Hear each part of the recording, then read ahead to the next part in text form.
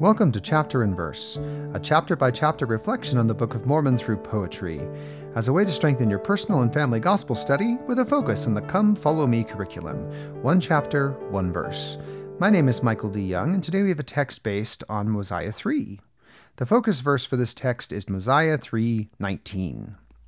For the natural man is an enemy to God, and has been from the fall of Adam, and will be forever and ever, unless he yields to the enticings of the Holy Spirit, and putteth off the natural man, and becometh a saint through the atonement of Christ the Lord, and becometh as a child, submissive, meek, humble, patient, full of love, willing to submit to all things which the Lord seeth fit to inflict upon him, even as a child doth submit to his father. And now the text. The natural man's an enemy to God. The natural man is often weak, and so must lean on Christ to be refined until he too is meek, and from this natural weakness free. My weakness will soon master me, unless I master it instead. The grace of Christ will let me be refined as he stands in my stead.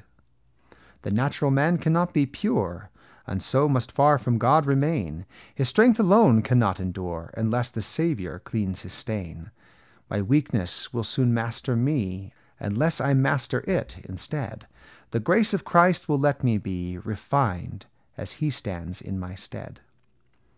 The natural man will surely fall, and so must change down to his core. Then born anew he will prevail, for he is God's forevermore. My weakness will soon master me, unless I master it instead. The grace of Christ will let me be refined as he stands in my stead. Thank you for listening. If you like what you hear, please share.